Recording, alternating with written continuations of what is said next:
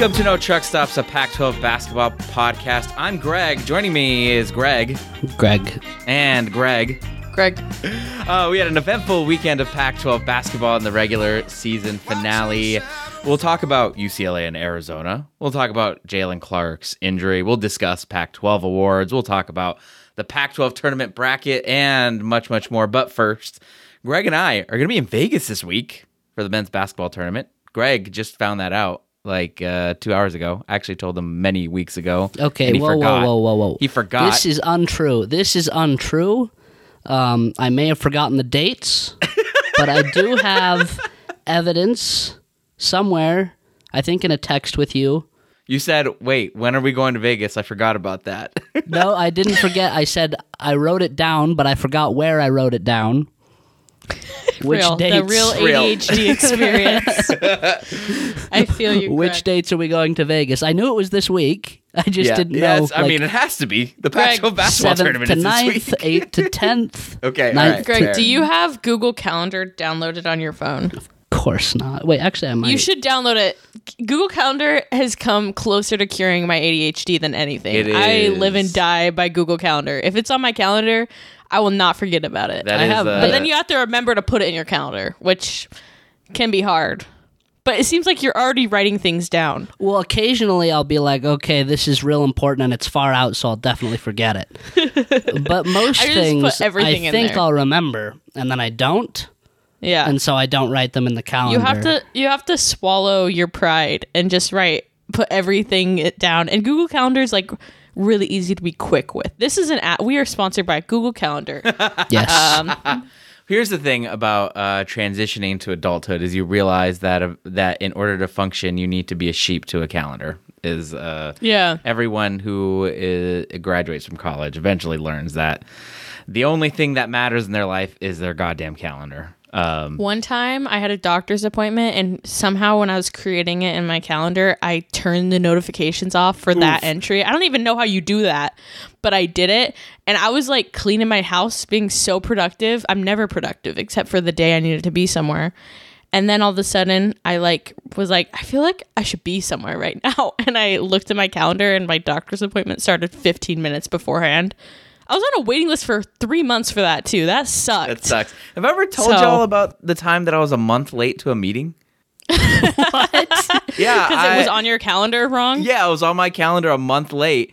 And I was like, I went to the meeting and I was waiting and no one was there. And I texted my friend, this was like when I was in grad school. I was like, hey, where are the undergrads at? I thought, are we still meeting at this time? What happened?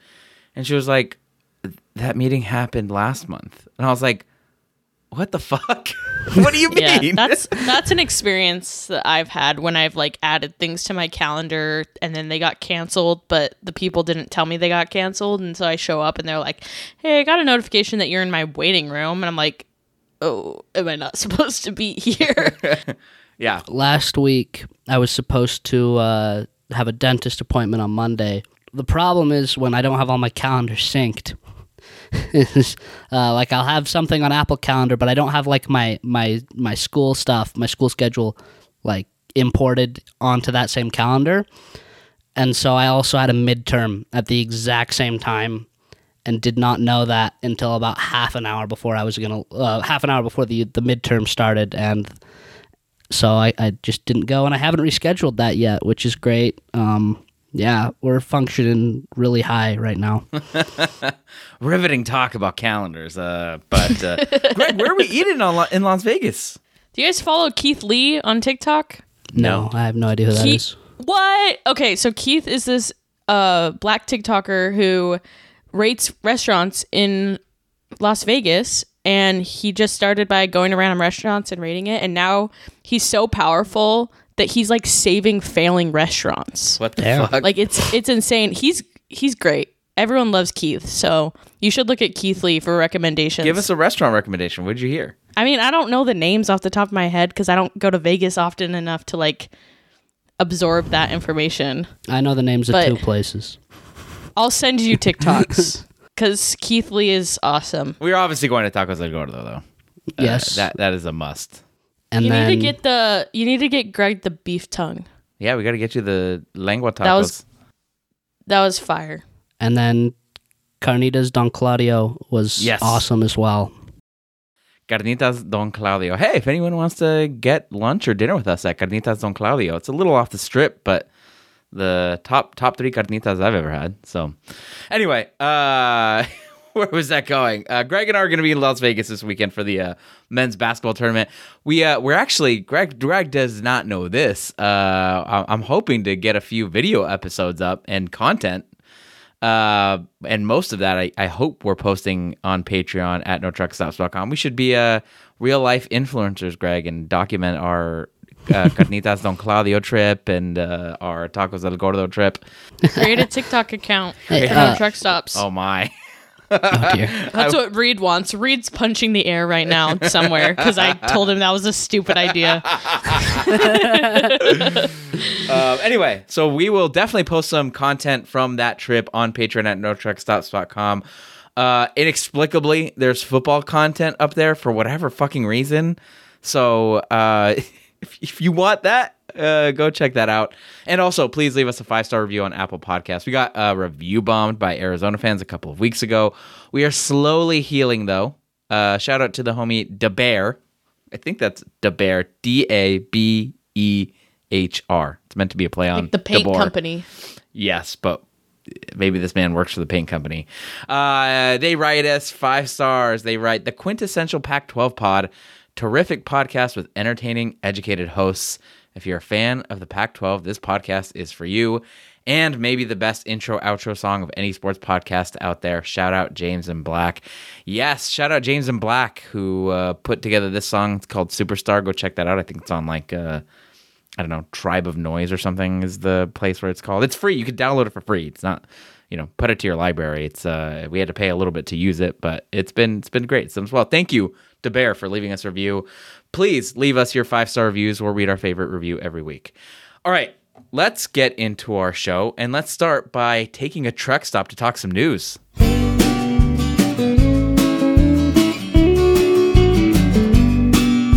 All right, first piece of news here. Chip Kelly. He was signed to a contract extension at UCLA. Apparently, this is news to Grapes and Greg as we got on. Had no clue. I hadn't heard. Been a busy week. His contract now goes to 2027. Before it was 2025, so it's a 2-year extension. But more importantly than that, Chip's buyout is now $8.5 million if he's fired before December 2023. It goes down to $4.25 million if he's fired before December 2024. If he's fired after December 2024, the buyout is $0. So, Greg, right move for UCLA to do this? Yeah, I think it is. They definitely could not fire him right now. That would have just been, I feel like, an insane thing to do for a number of reasons. They're coming off 2 pretty good years. The Dante Moore signing is huge, and by all accounts, he came to UCLA because of Chip. Even if your biggest gripe with Chip is recruiting, you're going to lose a great player if you fire him now. So obviously you couldn't do that. And the buyout going forward, it looks really good. It's not prohibitive at any point. I don't really see a scenario where you want to fire him this year. So that $8.5 million number isn't going to matter.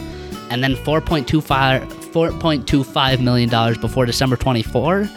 I think that's also really great, because if you need to fire him before then, you can. That's not a huge number. But also, I don't really see a scenario where he gets fired before then either. Even if their first year in the Big Ten is a disaster, you can wait till December to fire him when that buyout drops again. I think this is a great deal for UCLA. Grapes, what about you? Right move for UCLA? Yeah, I feel like what Greg said, they couldn't have fired him after the last 2 seasons. That would have been really crazy. Also, there's the coaching talent out there. There's just not really anyone that I feel like could replace him. I feel like he's solid enough that you don't want to take a chance on a new coach. And I agree with Greg. If he's bad after their first season in the Big Ten, you can just blame it on it being a new conference. If he has a shitty season, that you don't need to fire him before the season's up. So, yeah, I don't know. They had to extend him or fire him, and I feel like firing him would have been ridiculous. So, yeah, they were not going to keep him on a $0 buyout contract through this year. Would have been bad for recruiting. Typically is not a thing that is ever done. So I think that's right. I think the buyout seems manageable, although, I'm not the one paying this shit. So some millionaire out there can deal with that buyout. But it seems like that's, given the buyouts that we've heard coaches take and get over the last several years, seems incredibly manageable. I'm kind of surprised that he took it himself, but maybe no one else is out there biting. So... next up, was this kept on the quiet side? Like, obviously people knew about it, but I feel like no one was really reporting about it, or else I would have seen it. I mean, the LA Times reported on it, so okay, maybe just coaching extensions aren't like big enough. You're news. just too outside. You're touching too much grass now. I just think that the UCLA reporters that I'm following aren't doing a good job. I'm just kidding. Follow Ben Bulch, LATB Bulch. Next up. We have some noise around the Pac-12 and the media deal that is fictitious and real at the same time, including John Canzano reporting the Pac-12 is exploring adding 4 Pac-12 schools, as well as Oregon being way on board with staying in the Pac-12. Meanwhile, John Wilner has conjectured that he thinks it's likely that the Pac-12 stays together, but thinks with each passing week, it feels less and less likely that that's the case. Grapes, given all the noise right now, are you betting that the Pac-12 lives or dies past 2024? I feel like it's exciting to think about mass destruction the way that we thought about it with Twitter when Elon Musk fired half of his staff. So it's like the reasonable thing to be like, oh my God, everything's going to shit. It's not going to exist. It will exist. I don't think Oregon and Washington are going to leave because they're the best programs in the conference right now. Like, they're in a pretty good position. I don't know who else is going to jump ship. Maybe Utah to the Big 12. That'd be really fucking funny. But, I don't know. Big 12 fans have been out of pocket more than usual on Twitter this week. Yeah. Like, Jesus Christ. My goodness, they have been absolutely absurd. We could talk about it. Greg, what about you? If you're a betting man, you are a betting man. You're a gambling sicko. Are you going to put money on this one? How many dollars, Greg? Before I say, I will not be putting anything on this because all realignment reporting is misinformation 100% of the time. Even David Woods came out, said Colorado and Utah are leaving for the Big 12. Except for that was legit, unfortunately, because the day Utah goes to the Big 12 is the day that I stop giving a shit about college football. But I lean that I think it'll still exist because I don't think the Big 10 is expanding, and I don't think Oregon and Washington want to go to the Big 12. And I feel like they'll probably get a media deal similar to the Big 12. But, I don't know. I'm not going to pretend to know. It's all conjecture at this point. Yeah, Big 12 fans have been extremely out of pocket. To be fair, I did tweet on, Friday, quote, I'd rather be dead in the Pac-12 than be alive in a truck stop conference. I think that's a very reasonable thing to tweet. I would have said the same thing. Someone replied, I think this is in the works for you. The Big 12 fans casually dropping death threats. Another one, as a liberal in a red state, I'll just say, fine, that can be arranged. What does that even mean? That they want me dead, I guess. I live in a red state too. Doesn't fucking mean I want to go to Lubbock. I had to ask where Lubbock was this week, and I'm not even going to say that's embarrassing. When you say where Lubbock was, fair. Like as in where in Texas, or I thought it was in Oklahoma. It's okay. fine. No, yeah, it's whatever. I now know that Texas Tech is there. I purposely erased the locations of these schools from my mind. Like, I found out that K-State was in a place called Manhattan, Kansas this week. That was wild. Which is a funny, what's the word for that? Oxymoron? Manhattan, Kansas. But I don't want to know about these places. Imagine. I don't have room in my brain. Being one of those fans who goes to away games. Being able to do that. And you go from going to, beautiful cities like Seattle, like Los Angeles, and then, instead, you're going to fucking Lubbock and Waco. I can't imagine how. The only shitty place to travel in the Pac-12, in my opinion, is Pullman. Yeah. Because there's nothing around there. Like, even with Corvallis, at least, like, Portland's up the road. And same thing with Eugene. Like, if they're down the street from Portland, so at least on your trip you can hit up Portland. Boulder's and Eugene nice. is pretty, right? Yeah, so is Corvallis.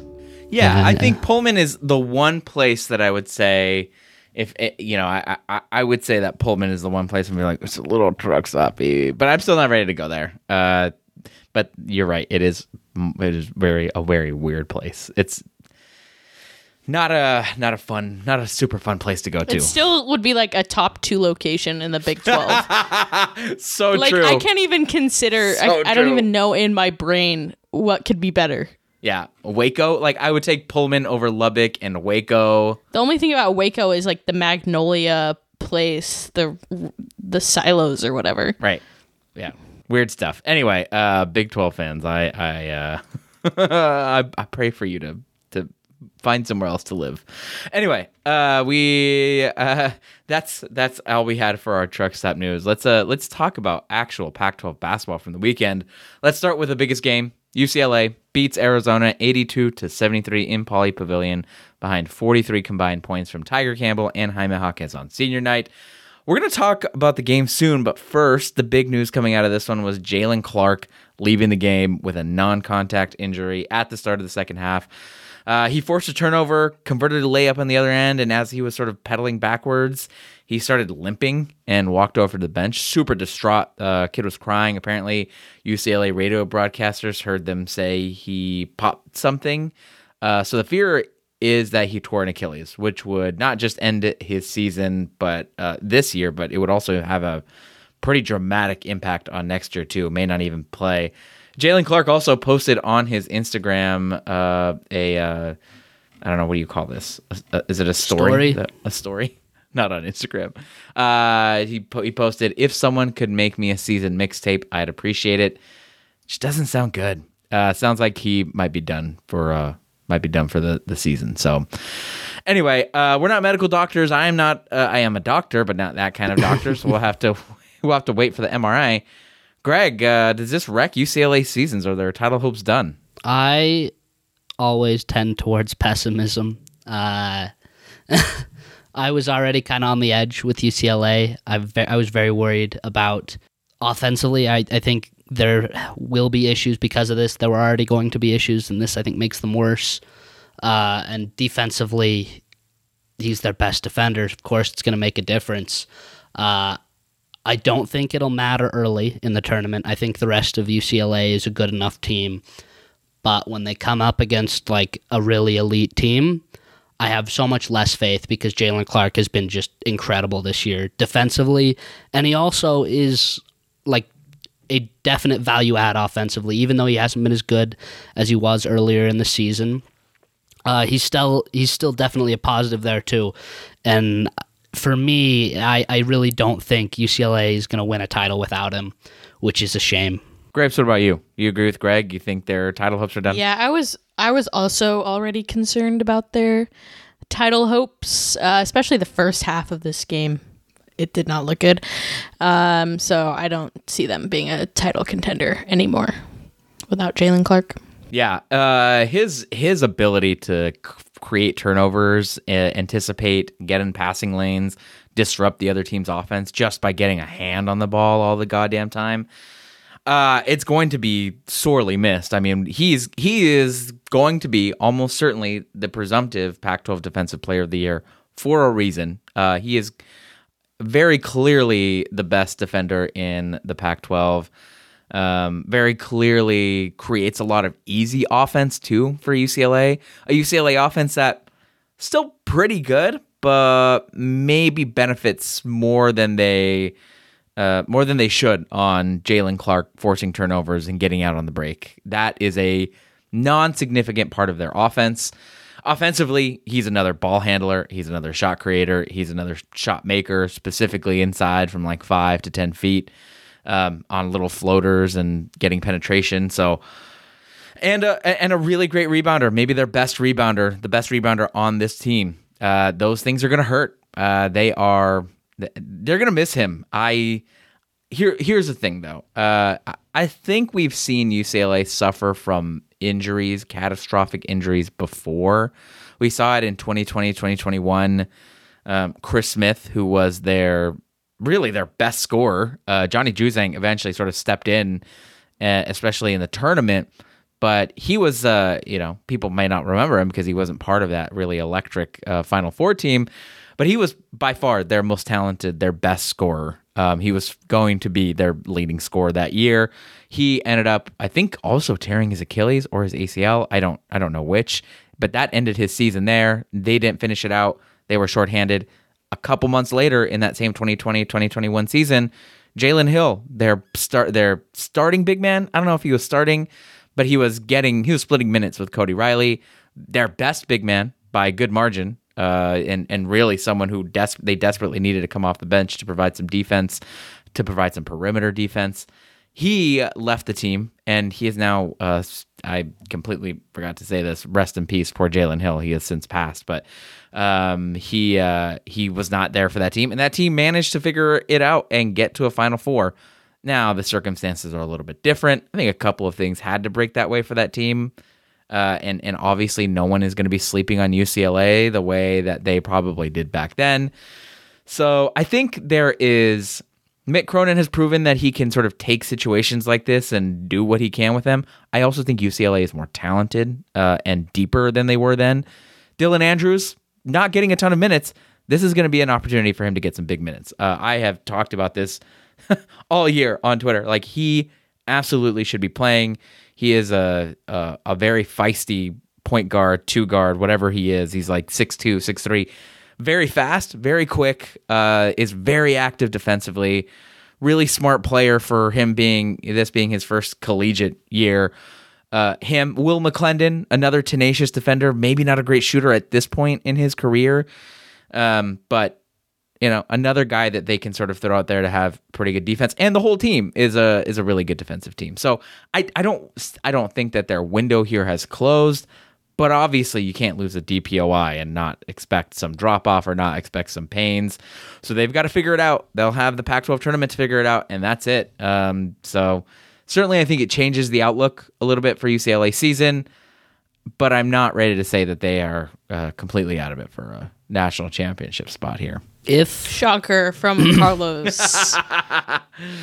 If Dylan Andrews or maybe Amari Bailey really steps up and does what we wanted Peyton Watson to do last year, or does what Johnny Juzang did 2 years ago, then I will change my mind on UCLA, because you can lose Jalen Clark's it'll hurt, but UCLA is one of the few teams in the country, I think, that can lose a player of Jalen Clark's caliber defensively and still be one of the best defensive teams in the country. Mm-hmm. Like, they're just a great defensive team all around. Offensively, though, that's where I'm worried, because I don't think they had much room for error offensively, and that's going to make them worse. So those young guys, they've got to step up in a big way to make up for that. We'll see. I mean, I feel like they certainly have guys. You're right. It's going to require Amari Bailey to grow up. Now, I think Amari Bailey is further along than Peyton Watson was last year. Absolutely, yeah. He is also a really tenacious defender. Not as smart and as polished as Jalen Clark, because Jalen Clark has had 3 years of doing this now, but a really smart and tenacious defender nonetheless. So we'll see. I'm really curious to see. They either got to replace him by committee, or someone's going to have to step up and have a real Johnny Juzang breakout year. Or, Jaime Jaquez is going to have to go supernova, which is possible, but we will see. So I hope Jalen Clark, I hope it's not a torn Achilles. We'll find out probably by the time people listen to this. We'll have found out. I know that he was getting an MRI on I think it was Sunday, so today as we're recording this, but we might not know for a while. I was actually hearing that maybe there might be some, they might withhold the season outlook until the NCAA tournament bracket drops, which it's an interesting conjecture, but Mick Cronin isn't typically one who is super secretive like that, so we'll see. The actual game, though, UCLA beat Arizona somewhat handily. They controlled almost all of the second half. Arizona never really pulled closer than 7 of UCLA, but mostly kind of hung in there.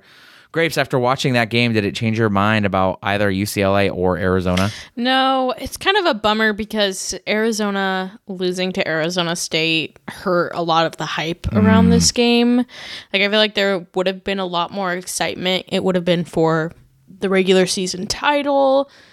I don't know. I just have not been as convinced with Arizona lately, so I don't feel worse about them. The foul trouble was a lot. That was kind of concerning, and that made me second guess some things, but for the most part, I feel the same.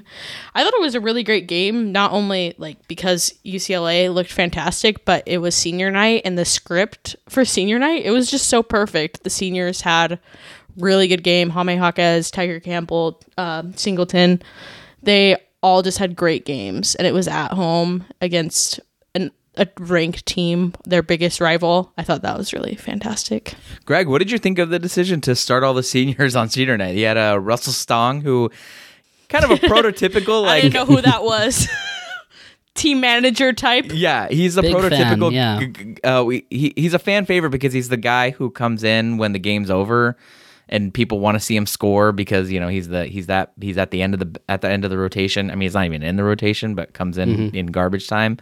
So he's a fan favorite. But what did you think, Greg, of that decision to start nothing but seniors for the first opening minutes of that game? I liked it. I felt like he was in there longer than I expected. Russell Stong. He was getting some real run. Yeah, he was getting rebounds. And he was open for 3 on the first possession. I was very upset he didn't get it. Oh well. But I honestly had a very different take about the game than Avery. Okay. I did not enjoy that game at all. Yeah. Yeah. I thought it kind of sucked. This has happened now this is the 4th straight Arizona UCLA game that had all this hype and kind of fell flat in terms of competitiveness. Yeah, it did not live up to the hype, but I always enjoy when senior night goes well. Yeah, for That's the home true. team. That is a good point that I should have considered. I was sort of resenting it being senior night because I was so disgusted by Tiger Campbell's defense in that game. Oh, so I bad. swear, he bad. just did not give a shit.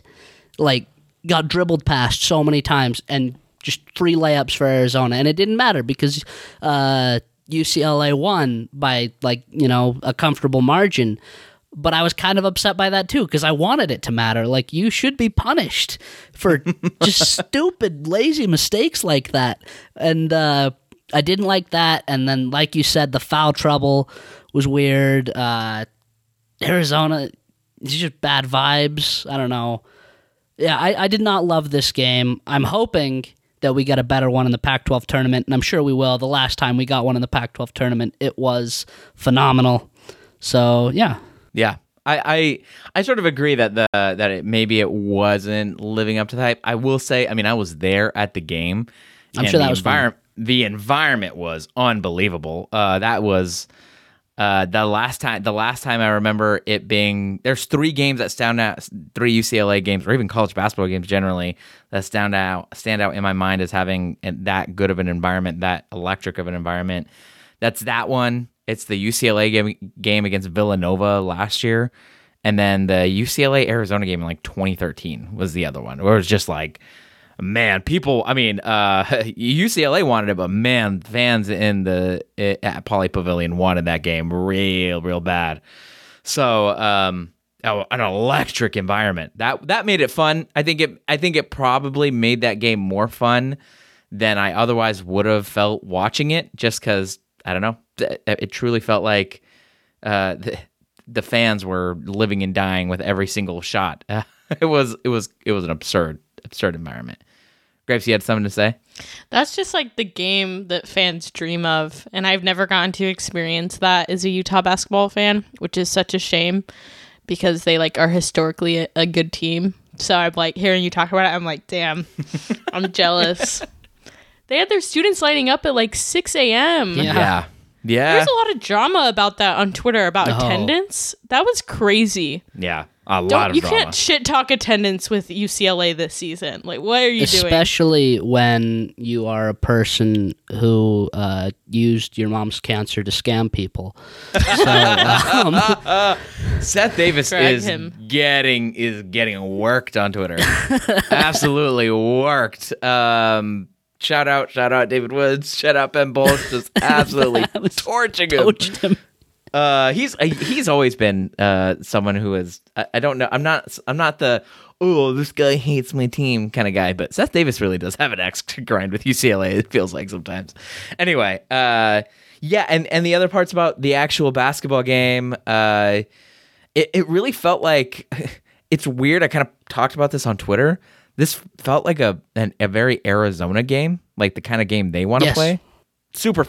I felt like this was super fast paced for a lot of it. Arizona was getting the sort of tempo that it wants. UCLA was kind of playing up to it too, and UCLA won. Very similar to like almost the reverse of last game, where that game was at the McHale Center in Tucson, and they play just a fucking rock fight to end the rock fight to end all rock fights.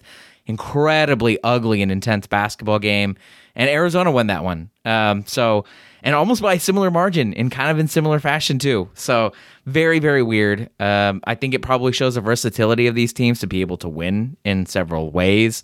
I also felt like Jaime Jaquez was having himself an incredible night.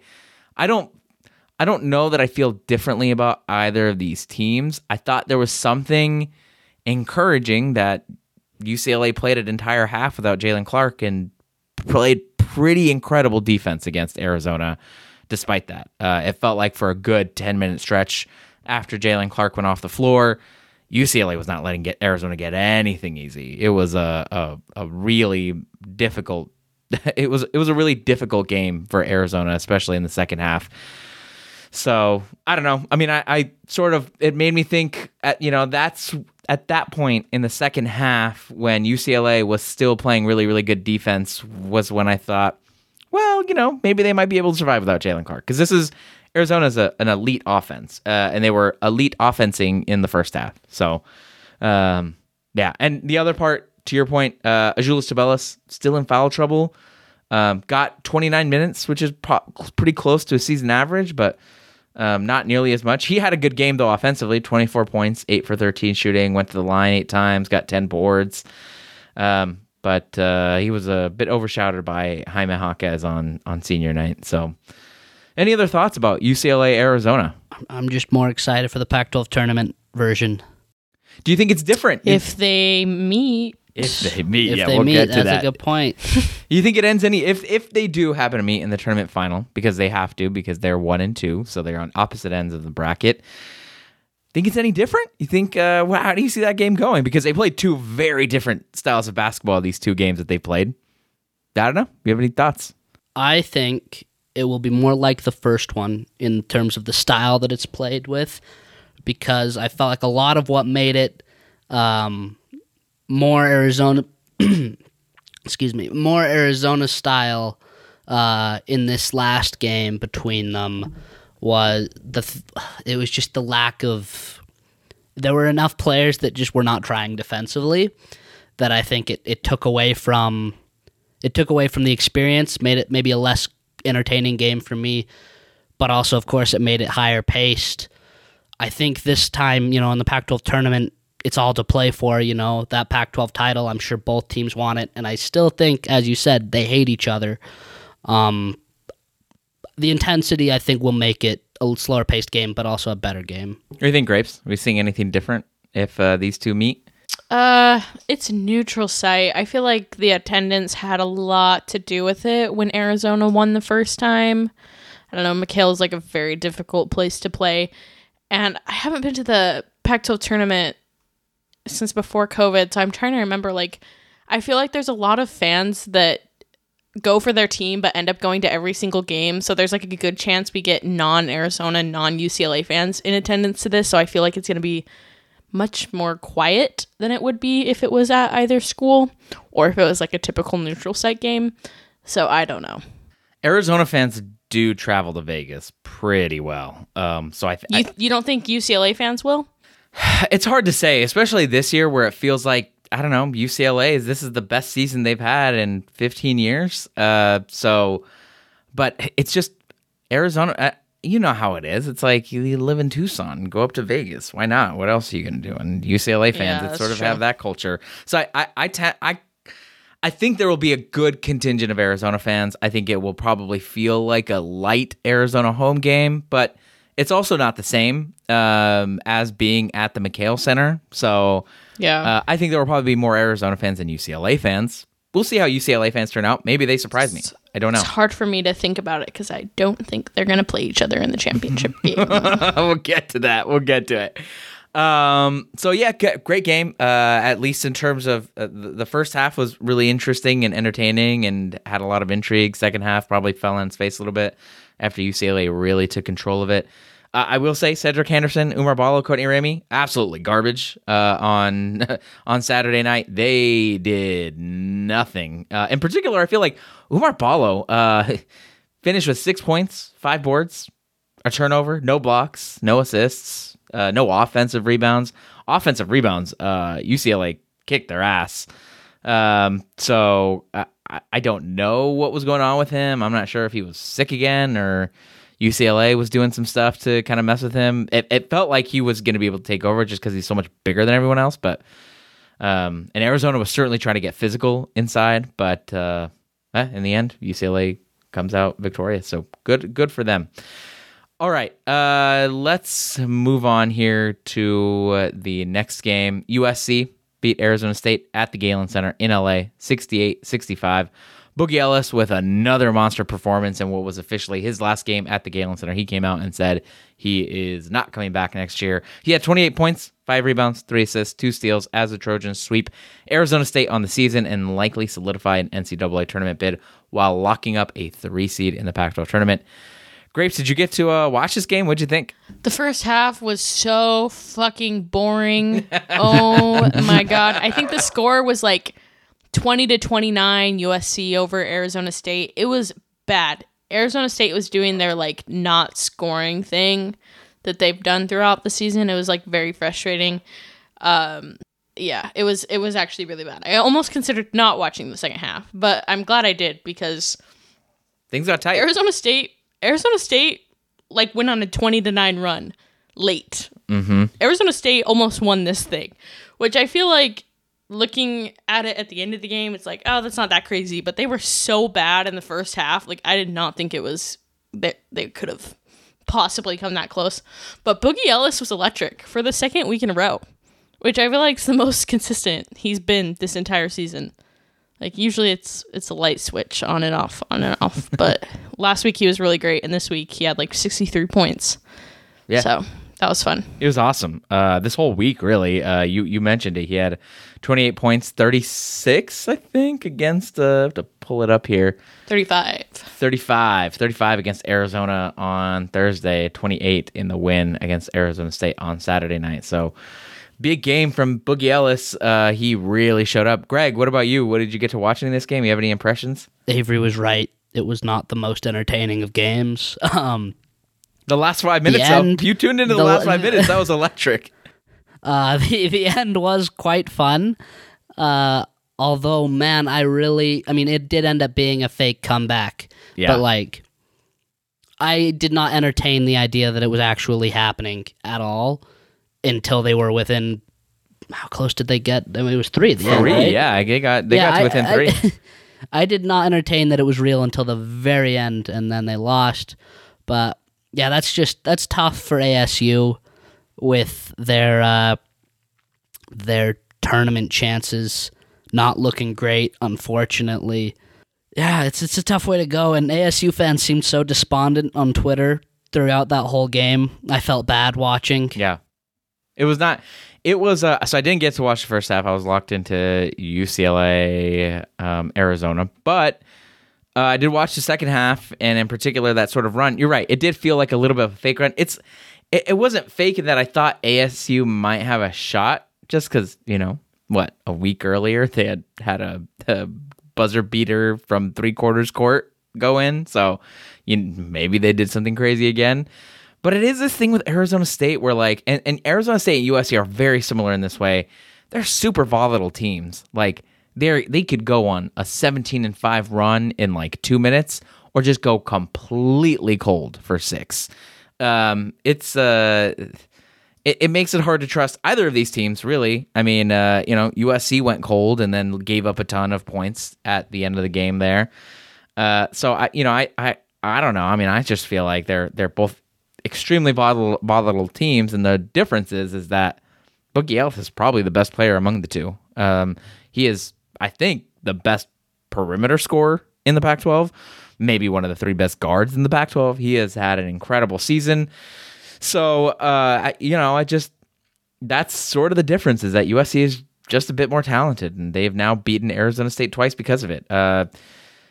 Warren Washington had a really great stretch. I don't think he had a great game, but he had a great stretch there. We got a key block, a crucial block at the end to sort of get them back in it. Frankie Collins, I don't know.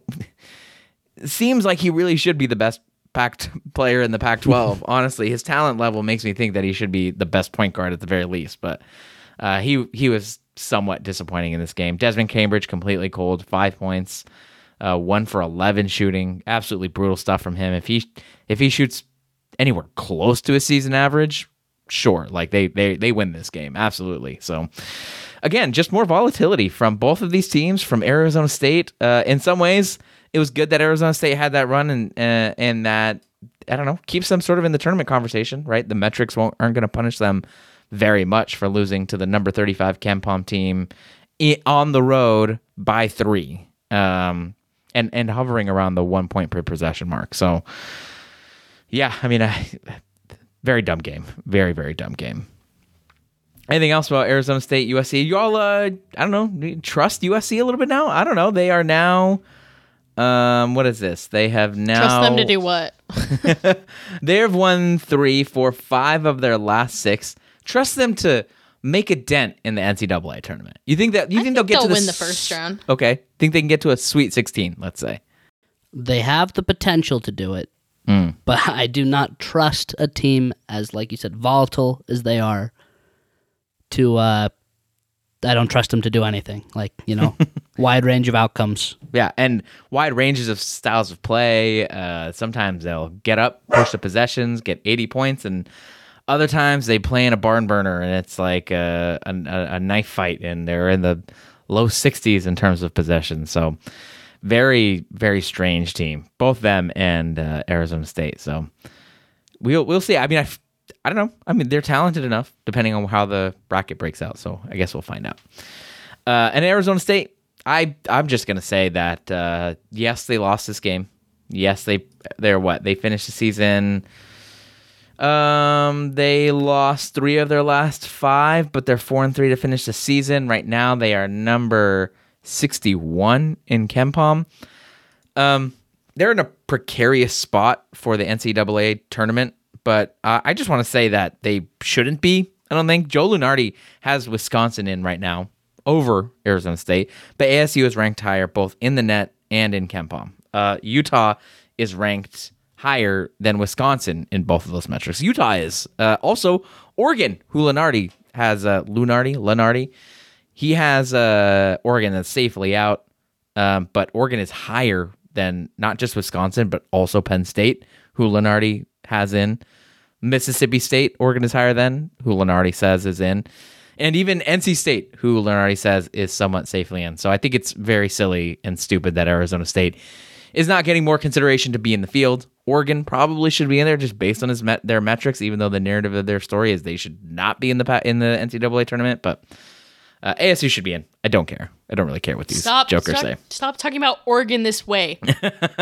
Whoever's out there listening, get them out. I don't want to hear about Oregon anymore. They've done enough to no longer take up any room in my brain. I will not consider them. The metrics might not be everything. However, I have had enough of the Big Ten media industrial complex. Bullshit. It's bullshit. This fraud that they're getting away with. In 20 years, we'll discover that massive amounts of bribery was happening behind the scenes to get these shitty truck stop teams into the tournament who have no business being there. It's not good. Oregon would be the best team in the Big Ten. Get their ass. Disgusting conference full of shitty teams. Cal would be like the 6th best team. I'm just kidding. Yeah. Cal's ass. I'm so very frustrated that they keep getting away with this bullshit. A couple of years ago, I got it. Because the Big Ten had some like actually great teams. Not fucking this year. This year, it's a bunch of mediocrity. And I don't understand how they're getting so many bids. Big Corn is behind this. Fucking ridiculous. Proximity to the state of Indiana, is that it?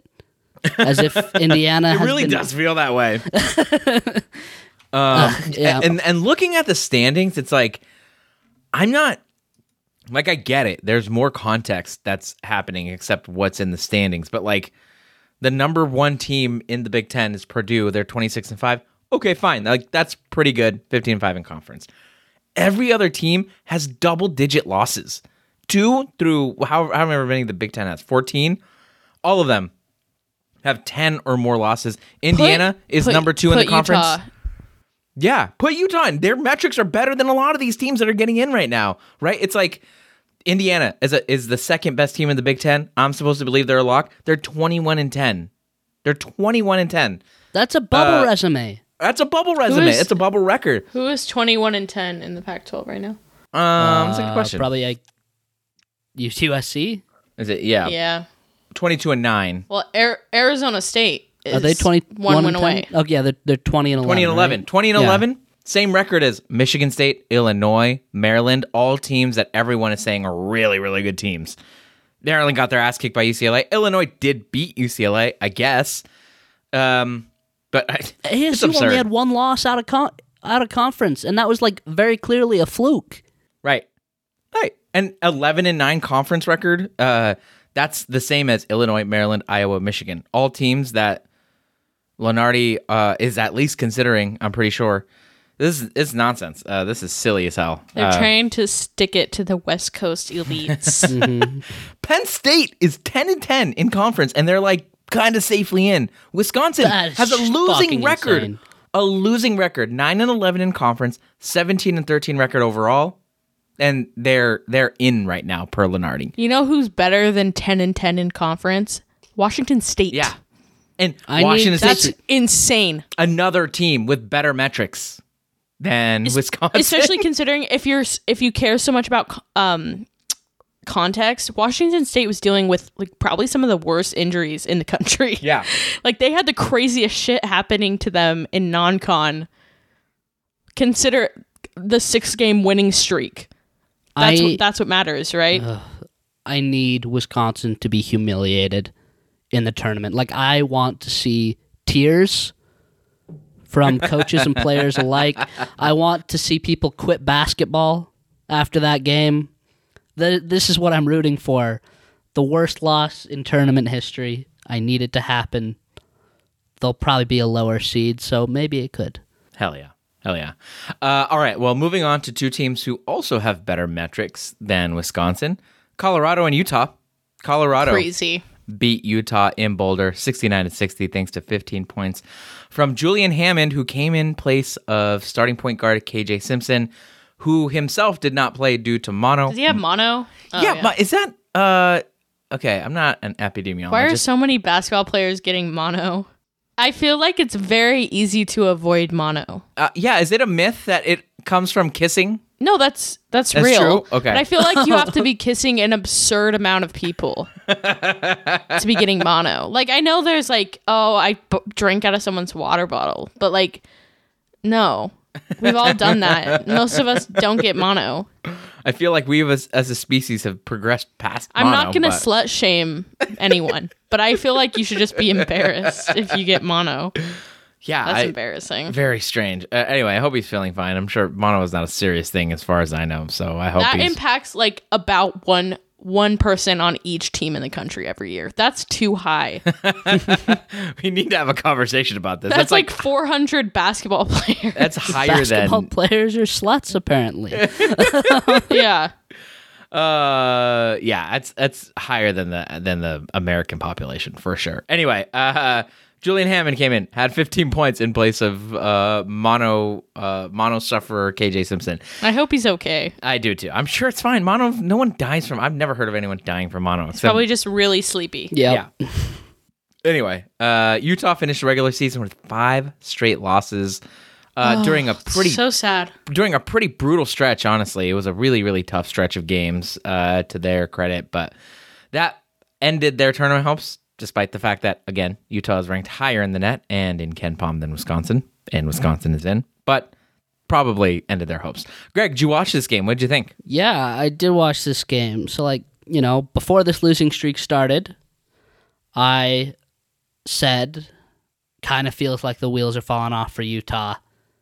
And I thought it would be bad. I didn't think it would be this bad. Utah has just been dreadful to watch these last 5 games. This one especially was horrible to watch. Colorado controlled the game, was ahead the entire time by a comfortable margin. There were a few times where it sort of looked like Utah might make a run or try and close the gap, but it never really happened. It's just tough. It's just tough. What we saw in this game is the same thing we see over and over again. Utah's roster is just really bad. They do not have scoring talent. I don't understand why Mike Saunders does not play when Raleigh Worcester is healthy, because Raleigh's not bringing anything offensively. It's because Mick Cronin wants to achieve the all-white starting lineup. Craig Smith. Oh, did I say Mick Cronin? They look the same. They do look the same. That's embarrassing. That's an embarrassing mix-up. I should give Worcester some credit in that he was Utah's best offensive player against Colorado, and yet the offense just is so stale. I feel like when it's just him out there running things, it's a lot of somebody has to take a shot, and he just happens to be the one willing to do it. And he happened to be efficient this time, which was good. Good on him for that. But he just can't be that guy. Craig Smith has to be better in talent acquisition if Utah's ever going to reach past this level. Good job on Colorado for winning without KJ Simpson. They played well. They legitimately played well. The zone defense had Utah completely locked down for the vast majority of this game. Wasn't until late that Utah kind of unlocked it. By then it was too late for Utah to really come back. But yeah, I took more because Colorado's season is over unless they make a miracle run in the tournament. So I took more away from this that just Utah is so far away. Yeah, we've got a lot of work to do. Grapes, did you get to watch Utah Colorado? Do you have any thoughts about the game? It was playing on the background. I mean, we'll get to this in the shit shack, but I feel like the most upsetting thing about Utah is they have literally nothing to look forward to. The recruiting has been ass. Brandon Carlson, there was rumors he's coming back. I don't know. That's the only hopeful thing that Utah could possibly have, because the recruiting's just so sad. So we're not even looking down at rebuilding. It's just, I don't know where this program is going. Yeah. I mean, it's hard. I mean, I imagine it's at least somewhat hard to recruit to Utah. They did bring in Mike Saunders, Wilkins Exact, Keba Keita. Keita was a top 100 recruit. That was a legitimate win. That was a huge win. But you have to do more. Mike Saunders looks promising, although he's kind of older. He's a senior. Yeah, he's Isn't gone. he? Yeah, I think is he not a junior? He might be gone anyway. Grad transfer. I think he's only played 2 years before this. Oh, I don't know. That's a great question. Let's figure this out. He's a junior. He might just be gone anyway because Craig Smith hates him. Yeah, I mean, if they can racism, capital R. If they can, I don't know, if they can bring back Mike Saunders, Keba Keita, Wilkins Exact, and if Craig Smith is willing to develop them and willing to, and is a good developer himself, that's not a bad team. Especially if you bring back any number of the guys around them. Brandon Carlson comes back. Maybe they might be better. You're right. They do have to get more talent. You assume though that Wilkins Exact Jr., Mike Saunders Jr., Wilkins Exact is he a junior also? No, he's a freshman. Okay. No, I meant is Mike Wilkins Exact? Is it Wilkins Exact Jr.? He's a true freshman. Oh, yeah, it is Wilden Zigzag Jr. Yeah. Okay, I thought it was. I thought he was like literally a named junior. Yes. Oh, Anyway. no. His father, I believe, has the same name. Got it. That's why he's junior. I don't know. It feels like those dudes have something. It's kind of weird if it'd be a big indictment on his development, Craig Smith's development chops. Exact was not a highly touted recruit for a reason. Like, I expect development, and I do believe in Craig Smith as a developer. I think Branden Carlson has gotten leaps and bounds better since Craig Smith has been here. Marco Anthony, I mean, at Virginia, didn't do much, but like at Utah State, he got better under, I think, he won some award, I think, while he was at Utah State in the Mountain West. Neemias Queta developed into an NBA player under Craig Smith. Sam Merrill as well. But I think the big thing I'm worried about with him is not development. It's that, like, you can still develop if you get better players, you know? I just am worried he doesn't want to recruit. Like, he's still in that Utah State mindset, and you can't do that in the Pac-12. Anyway, so Utah, a good season still. It's just that the shine has gotten taken off of it because they lose 5 straight, which is a bummer. I think it sort of is going to leave a bad taste in a lot of people's mouth, especially if they don't, win a game or two in the Pac-12 tournament. Their Pac-12 tournament matchup is Stanford. Stanford is not a good team, but they're talented. They could absolutely beat Utah, knock them out early. Haven't they beat Utah this season? Did they beat Utah this season? No. I think they did, right? They did. They did. They beat Utah in Salt Lake City. Now, Utah did beat Stanford in Maples Pavilion, but... Utah loves losing in the first round, so I'm going to assume that's going to happen. Like, they had a really good shot at the 4th seed, and they kind of played their way out of it. Bummer. We knew this was going to be a stretch, right? These last 5 games, it was at Arizona State, home against UCLA, home against USC, at Colorado. We said back in early February, that's a stretch where Utah needs to get 1, maybe 2 of them. They don't get any of them. They go 0-5, and honestly, not particularly competitive in many of them is the big problem. I think we would have had some better, nicer takeaways for Utah if they had been tough in a lot of these games. They were not really competitive. Now, they didn't get blown out in really, really humiliating fashion, maybe against Arizona, but even in Arizona, they were somewhat competitive, but they were never really close. So, it's tough to get to this point where they entered February, or they entered this last 5 stretch of games 17-9, and they end 17-14. So not great for them. Colorado, on the other hand, big win for them in terms of their morale. They did lose 3 in a row, but those 3 again, the hardest stretch of 3 games: Arizona, USC, UCLA. Really, really tough stretch. Almost beat UCLA. Really. Probably should have beaten UCLA in that game at home. Were really tough with Arizona. Kind of played them pretty tight. Got their asses beat by USC though. So I don't know. Colorado not getting 20 wins, I don't think, under Tad Boyle, unless they have an electric Pac-12 tournament run. But either way. All right. Any other thoughts about this games? Other teams that you think are worth highlighting right now? Washington State, by the way. Washington State has been on a heater. Washington State has looked great. Quietly have put together a 6-game winning streak. They beat the shit out of Washington. Score doesn't look like it. They had them up high. They never really let them get close. TJ Bamba had a really insane game. That man hates Washington. 36 points. 36 points, 13 for 20 shooting, to go with 2 boards, 2 assists, a steal, a block. Incredible game from TJ Bamba. He is probably in the running for most improved player of the year. Mohamed Gay, 10 boards, 15 points off of 7 for 11 shooting. Really great game from Washington State. I don't know. I kind of don't know what kind of team they are. They are good offensively, good defensively. Number 54 in KenPom, that's pretty good. That's approaching bubble territory.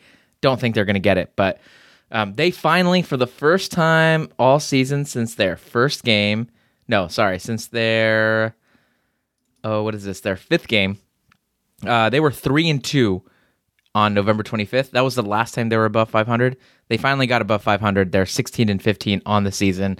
After having that really horrific stretch in January, they turned it on here at the end and through the middle of February, winning 6 straight. They beat Washington, Oregon State, Oregon, Stanford, Cal, UW. Maybe not the toughest stretch of 6 games, but they won all 6 of them nonetheless. 3 of them were on the road, 3 of them were at home. So we'll see. I'm really curious to see what Washington State does in the Pac-12 tournament. We'll talk a little bit about the Pac-12 tournament more, but pretty good stretch. I don't know. This is a good weekend for Washington State. So, any other thoughts about any of these Pac-12 teams? Oregon also should say this very quietly. Sweep the Bay Area schools. They beat the shit out of Cal. Barely scraped by Stanford, but they did win. So they end their regular season on a 3-game win streak. By the way, they're number 41 in KenPom. Number 41. That is enough to get you like in. Like that if we're just going purely based on metrics and where they are, that gets you into the tournament. In the net, they're also not far off. Number 47 in the net. That would put them, I think that makes them the 4th highest Pac-12 team in those 2 metrics. I don't know. I don't know if they're going to get in. They're 18-13 on the season. It doesn't feel like it, honestly. The way we've been talking about them, it feels like they're 13-18. They're 2 games away from getting 20, and if they manage to win their 2 tournament games, win 2 of them, that'd be impressive. Now, well, 2 wins and they're in the championship. Is that? Oh, right, because they have a bye. Yeah, in some ways, they shouldn't have had a bye, right? I don't know, because I don't know how much just a 1 win. It would look good on the record, though. But the win, if they can beat, whose side of the bracket? They're on UCLA side, they're right? on UCLA side. Mm-hmm. Yeah, I don't think they're going to beat UCLA. If they can get UCLA, I really do think they might be in. Yeah, God, I hope so. Anyway, so Oregon, good job for them. They would have to beat Washington State to do that. Oregon, Washington State in that second round in those quarterfinals, really interesting in my opinion. If Washington State should beat Cal. Going to be very stupid if Cal beats Washington State. That's basically a bye game. It should be. Except you get to add a win to the win column, which is what Oregon needed. So Oregon really should have aimed for that 5th seed. Yeah. No kidding. Anyway, so that's all we have in terms of other teams. I can't think of any others that are noteworthy. Let's move on. Shit Shack. Grapes, who gets to hang out in the Shit Shack for the final week this week? Utah. Oh, I feel so bad. They only had the 1 game versus Colorado, and it could have been much worse, but it was not good. So they're in the Shit Shack. Greg, what about you? Cal. Still serving. Still serving Irish drinks cream martinis at the beach bar that is the Shit Shack.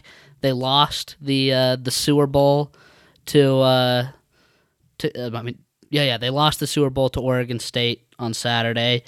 They're so bad. They're dreadful. Utah is the pick of the teams that are not Cal, though, I think. Yeah, I guess you're right. The other teams that had 2 losses, was it just ASU? I thought ASU acquitted themselves well. They did. Like they played well even with the losses, so they're definitely not them. Yeah, I think you're right. Washington, I guess, put them in the Shit Shack, but maybe. Yeah. So one game. Anyway, okay. So we all agree Cal is still there, has been there. This should be the name. This should be the Cal Memorial Shit Shack. And we're sticking Utah in there, which I think is very reasonable. All right, MVPs this week. I'll go first here. I've got Wazoo guard TJ Bamba. Just 1 game, but again, 36 points off 13 for 20 shooting against the Huskies. And then in there, I just sort of was curious, like, just hate the Huskies. That's what's going on here. Had a great game against Washington earlier this season. Bamba had 20.7 boards, 2 assists, a steal, and a block. So he's had a pretty good year this year, and especially against Washington. So he's my pick for MVP this week. Grapes, what about you? Who's your MVP? Minus Boogie Ellis. He was awesome. Like I said, he had a combined 63 points against the Arizona schools. And I really hope he continues this hot streak through the tournament. I think that would make it a lot more fun. Greg, what about you? For me, I'm going to go Glenn Taylor Jr. off the bench for Oregon State. Was on fire what against a Cal. pull. Yeah, that's a pull. I don't even know what happened in that game, but I'll go with it. Yeah, so I don't know why I had this one on for as long as I did on a second screen. But I guess I was just sort of morbidly fascinated to see if, like, Oregon State could force Cal to have the same finishing record, as Oregon State had last year. A very important game for Pride.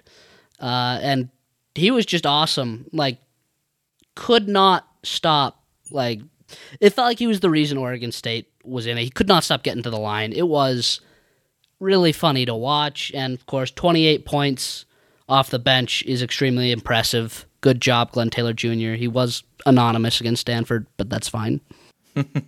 16 free throw attempts. That's crazy. Yeah, it felt like more, honestly.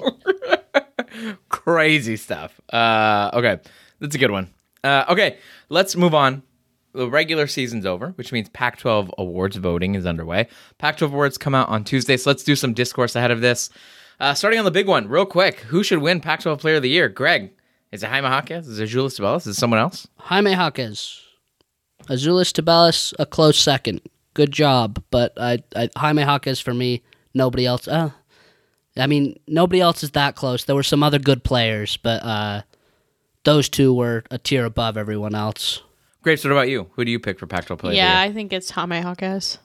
I think it's Jaime Jaquez too. Azuolas Tubelis acquitted himself very well, was the front runner for a good chunk of the season, but I think you got to give it to Jaime.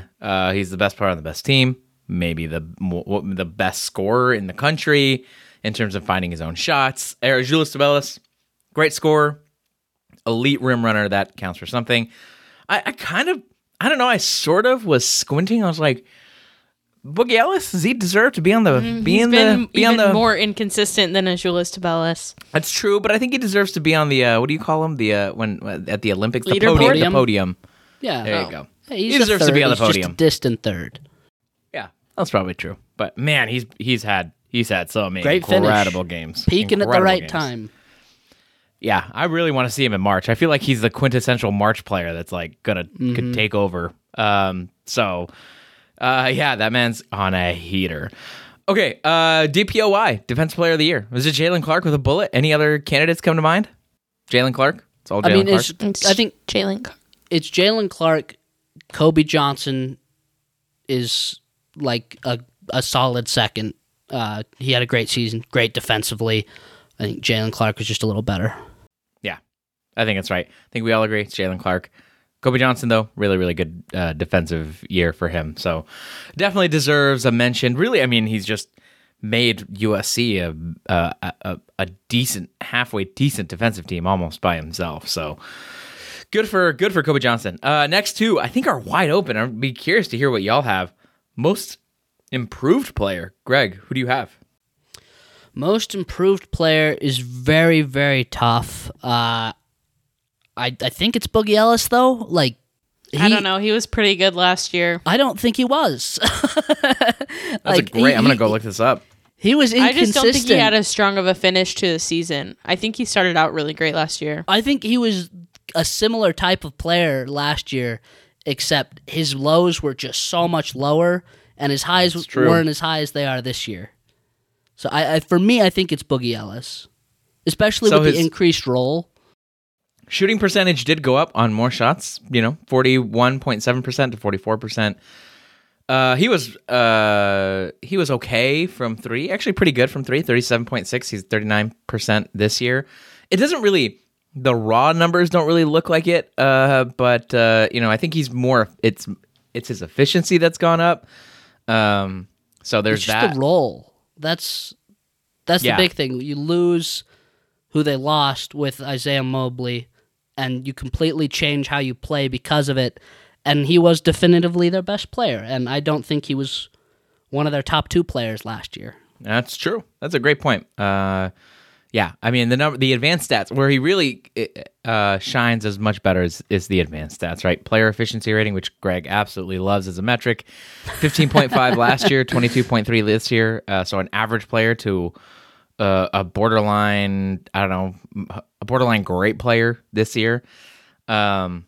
His turnover rate's down, but his usage rate is up, so that's great for him. 1.9 offensive box plus minus last year, 6.0 this year. So a much better offensive player, slightly better defensive player. So it's not a bad pick. It's not bad. Great. So what about you? You got a most improved player in mind? Can I pick Oregon State's entire team? I feel like it's so It's wide funny open. because I don't think they have any returning players. I know. That's what I mean is like the program itself. It was so bad last year. So bad. And like they haven't been good. But compared to what they were last year, That's true. I think they're the most improved. Yeah. That's true. Although, Oregon State was still pretty bad, 11-20. I guess if you're comparing it to last year, it's like 11 wins is a lot compared to what was 8 happening more last year, wins. okay? Yeah. And some pretty good wins actually too. So who knows? Yeah. Who knows? Yeah, this one was hard for me. I had a Galaxy Brain pick, which was Azuolas Tubelis on Twitter.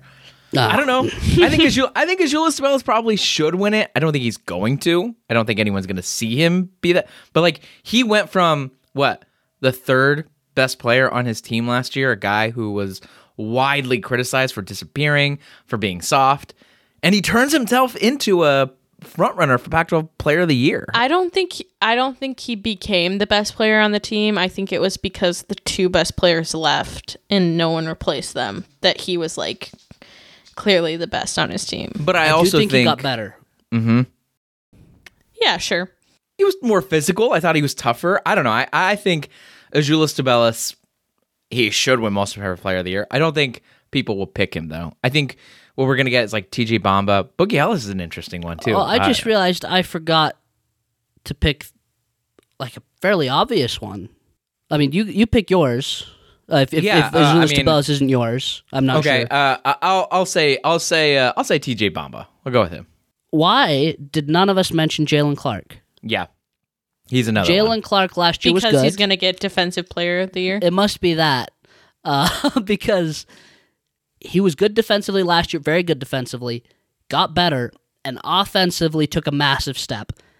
Obviously, second half of the year wasn't as good offensively as the first half, but still leaps and bounds, I think, better than what it was offensively last year. Like, I think if you'd asked us 3 months ago, or maybe not 2 months ago, who most improved player was, couldn't have imagined it being anyone but Jalen Clark. And so, now I kind of think I think I'm going to change my pick to Jalen Clark. Yeah, Jalen Clark's a great one. He had been talked about there if it wasn't Defensive Player of the Year. I also think, much like his Defensive Player of the Year counterpart, Kobe Johnson probably deserves some love for Most Improved Player. Yeah. Upped his minutes by over 20 minutes per game. Ended up becoming a really efficient player and a really, really good defender. So he probably deserves some love as well. I don't see why not. There's a lot of really great players who have improved year over year. You could make a case. I'm not saying I would, but you could make a case for Marco Anthony. He's a much better player than he was last year. I think you could make a case for maybe a KJ Simpson of Colorado.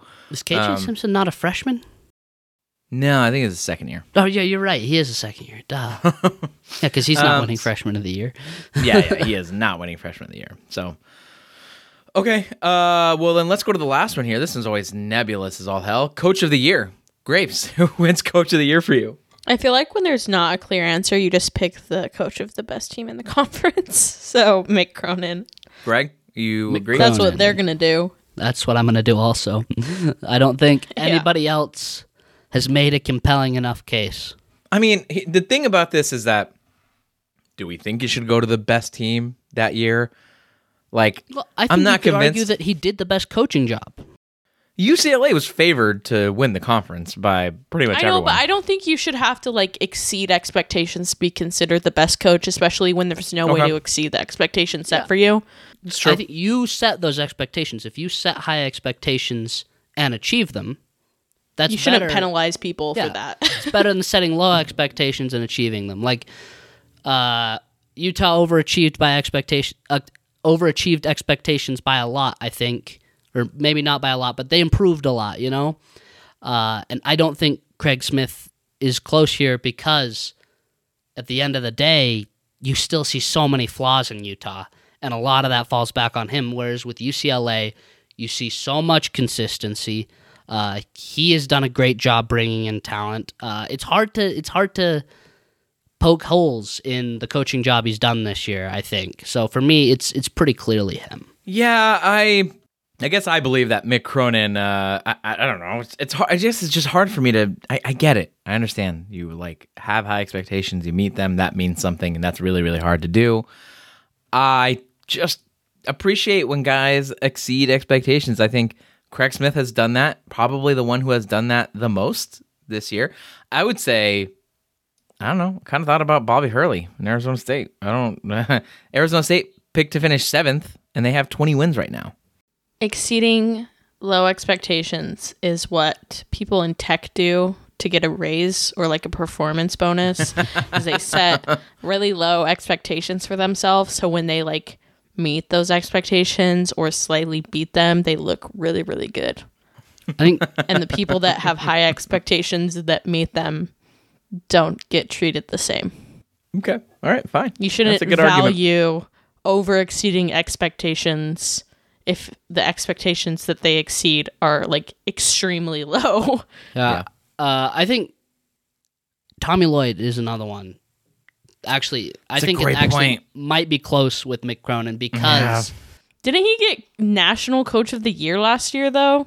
Yeah, and then he lost three NBA players, Koloko, Mathurin, and Dalen Terry, all huge parts of a great team last year. And the step back was significant, but it was also, I think, much smaller than I expected. Much smaller than I expected it to be. And in the win-loss column, it was not very big at all. Extremely impressive that they look as good as they did for most of this year. It's a good point. I just don't know how you could give it to him over Mick Cronin. Yeah, UCLA also lost a lot. Yeah.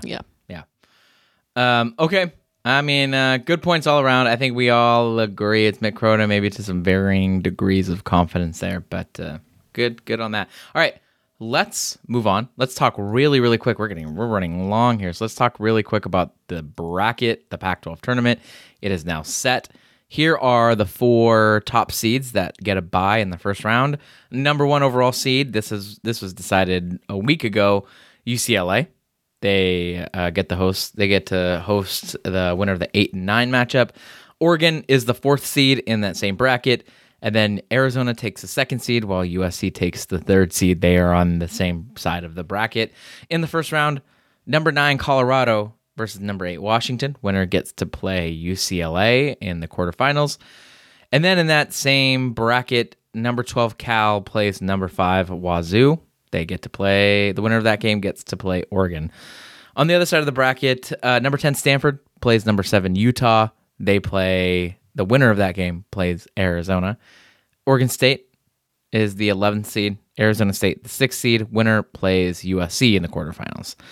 So now we have this set. Any reactions to this? Is there a path here that you're looking at there and you're like, oh, that's a pretty tough path? Or is there a path there that you're looking that's pretty favorable? Great, so we can start with you. Is there... I don't know. I don't feel like there's overwhelmingly a team that won when looking at this. I guess you can debate, Arizona's lucky that they don't have Washington State and Oregon on their side of the bracket because those could be scary, but Utah beat them. Arizona State beat them. USC could beat them. I don't know. I feel like it's pretty well distributed. Greg, what about you? I think that Washington State is unfortunate with the path that they got, and I'm a little upset by that as someone who is invested in the Washington State Cinderella run. I disagree. I think it's tough to go through Oregon. I think Oregon is playing well right now, and they They're playing well, and they are a talented team, which is tough. And UCLA specifically is going to be tough. I feel like UCLA owns Washington State. We've talked about that before. Whereas on the other hand, Washington State beat Arizona already this year. I feel more confident that they have a chance of an upset against Arizona than I do against UCLA. This would be a very, very tough path for them. Except UCLA has to figure out how to play consistently without Jalen Clark. That's true. It's true. It might be real tough early. I feel that Washington State probably lucked out a lot here because, as we know, they have a 6-game winning streak, and he is everything. They are so lucky that they're not the 4th seed.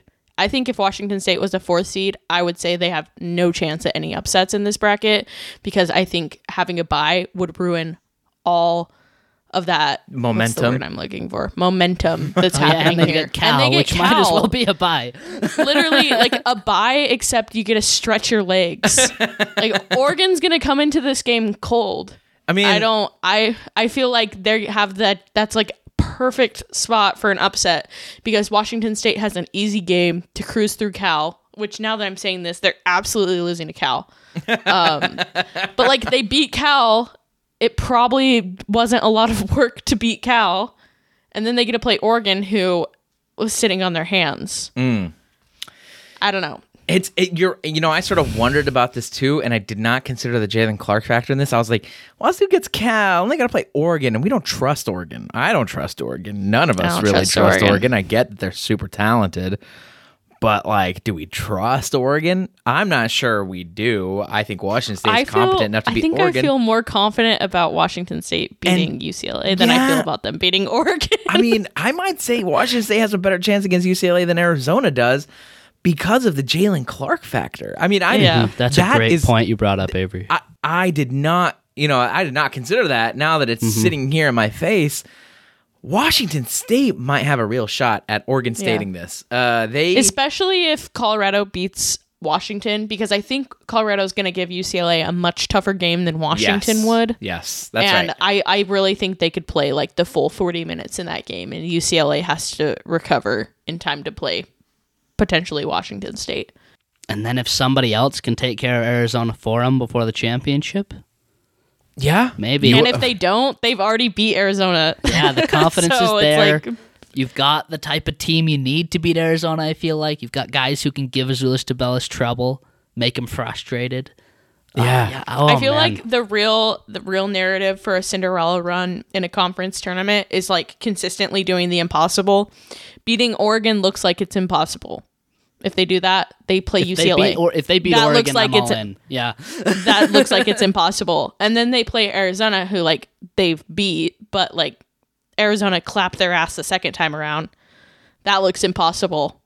That's perfect. That's what we dream of. I just realized this. We have to consider the factor of the Washington State's women's basketball team, which just won the Pac-12 tournament after upsetting some elite teams on the way to do it. When's the last time both the men's and the women's of the same program won their conference tournaments? Oh, good question. I don't care. It's happening this year. I've decided.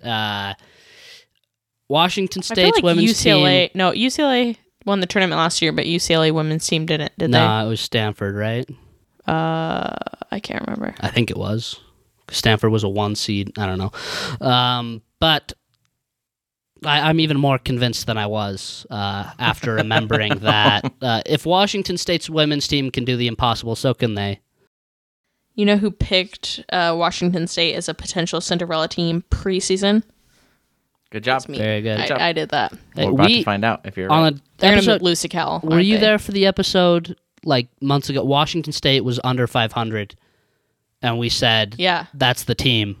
It's because they had the craziest injuries happening on their team. It was really upsetting, actually. And they were losing some other games. So real smart if they pull this off. Yeah, you're right. I think that Washington State one looks pretty juicy, very interesting, and I don't know. I mean, you gotta imagine that the Jalen Clark factor matters there. That maybe that bracket isn't as scary as it might seem now with one DPOI out of the picture.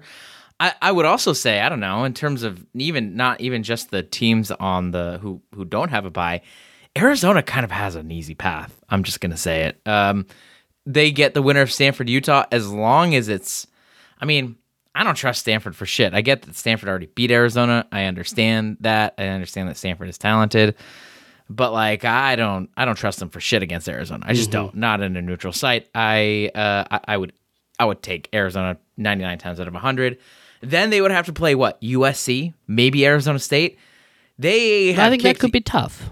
They have kicked USC's ass for a very long time. USC never beats Arizona. That's one of their kryptonites. USC is a dog shit team when they have to play Arizona. Arizona State can give them some trouble. The issue is that Arizona State gets its ass handed to them by USC. So, I don't trust Arizona State to beat USC. I don't know. I guess there's no team on Arizona's bracket that would scare me if I'm an Arizona fan. I wouldn't even be scared by Arizona State. No. It required an insane upset, crazy shooting night. Yeah. If you gave Utah KJ Simpson from Colorado, Utah could do it. Yeah. But other than that, there's no way they're doing it again.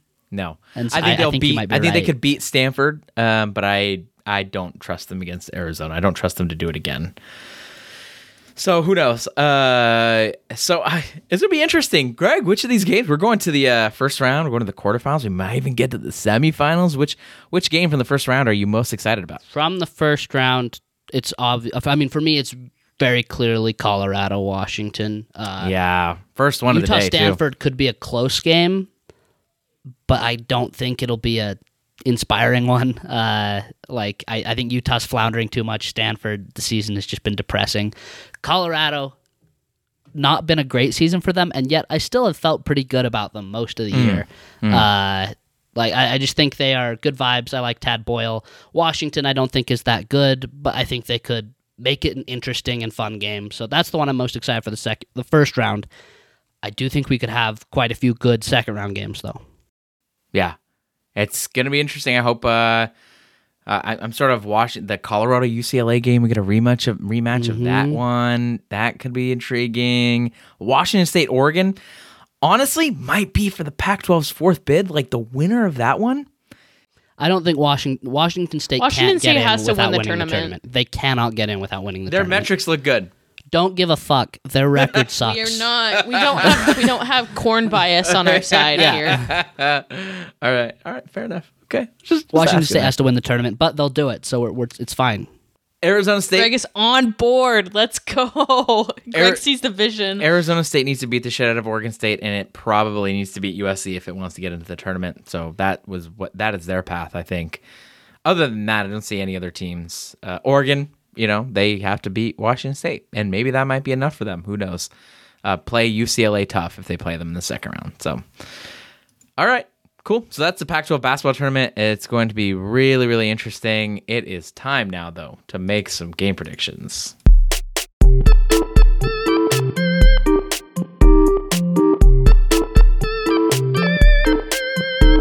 All right, Greg, do you have a Wooden's Weekly Winners update? Do you have a season update even?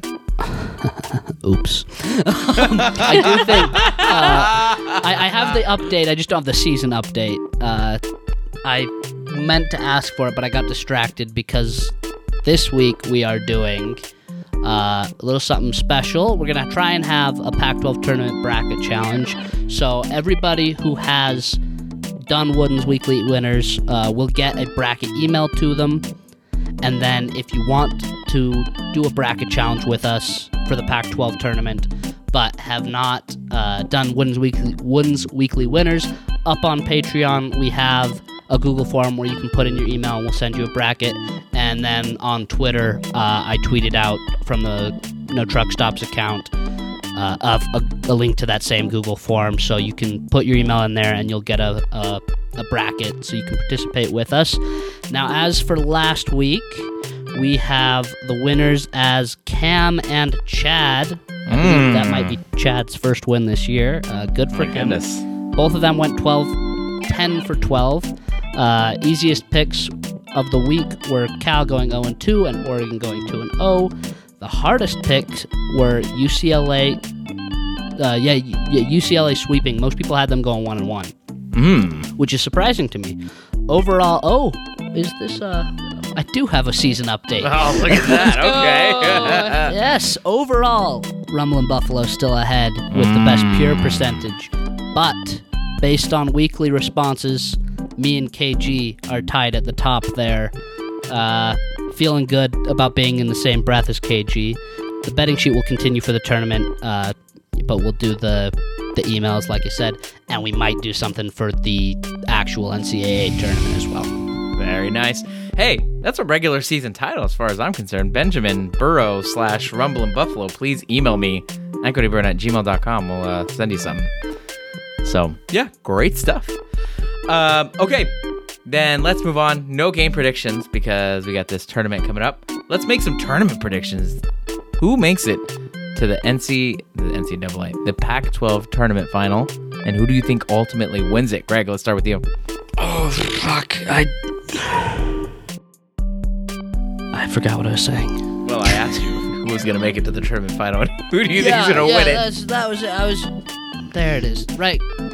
Back on track.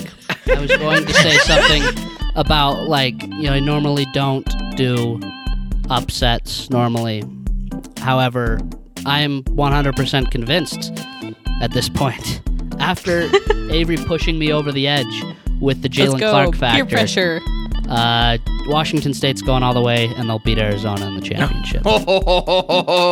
Grapes following suit. Oh yeah, I've never been boring. I'm not gonna start being boring. Washington State could lose to Cal, and I would still pretend like I was actually right and everything else is wrong. So, I believe in the Cougs, Washington State over Arizona. I am going with UCLA on that side of the bracket. Give me USC. I don't know. Maybe I know I said I didn't trust USC against Arizona, but do I trust? Here's the thing. I trust Arizona very, very little to actually run through this, to get 2 games in a row to get to the conference championship. I don't know why. I'm feeling weird about it. Feeling a little strange. I was just going to ask Greg what the betting odds for Washington State are. Oh, I have no idea. But you should look it up, I Greg. should find that and bet that now. I bet they're pretty good. It'd be juicy, yes. It'd be juicy. So who do you think, Carlos, is against UCLA in the end? UCLA, USC. USC. Oh, you think after saying that Arizona owns USC? You're right, and saying that Arizona you changed your mind. I don't know. I'm like, they're going to struggle. 5 minutes ago. You're right. But I'm doing it. I don't want to be boring. Coin flip, Carlos. Yeah, don't be boring. See, I could have said UCLA, Arizona. That would have been the most boring pick. All right. Well, that'll do it for us. Wait, we got to hear from Greg.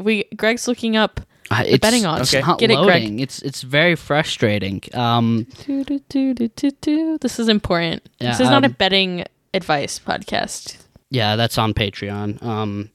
And during football season, but this shit. Do they have even a Pac-12 tournament betting odds? They have betting odds for everything. But I have never seen it take this long to load. Okay. So well, this is important, and I want to say it on the podcast. Okay, if oddsshark.com from March 2nd. March 2nd. They'll definitely have before, it, right? But March 2nd was before this weekend. So... Okay, I don't care. Let me check another let's see. sports All right, 2023 book. Pac-12 tournament picks, predictions, and odds. UCLA is a favorite, plus 135. Arizona's plus 180. We're looking for Washington State. Per Vegas Insider, Washington State is plus 2,200. They have I'm seeing plus 2,000. Oh, are you? I'm seeing plus 22. On DraftKings. On the Caesar Sportsbook, I'm seeing plus 2,200. So somewhere around there, that would give them the, per Caesar Sportsbook, that would give them the 6th best odds. I don't know, Greg. How much money is there? I don't know how to translate these numbers. If I bet $20, how much money am I winning? $100 for plus whatever the number is, you'll get. That's what you get? Yeah, so if it's plus 2,200, you bet 100, you get 2,200. Interesting. Tasty. Interesting. I don't want to do the math for what 20 would be. Yeah, that would be hard. Don't do that. A 5th, right? You just divide it by a 5 because but I'm not going to do that. It's like a little over 500. Yeah. Over 400. Not bad. I don't know, Greg. We might have to go there and right early in the $450. place a bet. All right. That's it. that'll do it for us. Thanks so much for listening. As always, don't forget to check out our Patreon at NoTruckStops.com. That's where Pac-12 football discourse is happening in March, which is the sickest fucking thing I've ever heard. But if you don't want football content right now, why not consider showing us some gratitude? $3 tip. We'd really appreciate it. We have to support Greg's gambling addiction. Anyway, that's Avery. That's Greg. I'm Carlos. Thank you again for listening. And remember, there are no truck stops here. Not even one. Room is still and thick with smoke, so thick it makes you choke. The crowd vibes in, the coffee's kicking, and my patience to everything. Said I'm lonelier than a single sax on a quiet city street. Things aren't always greener on the sunny side.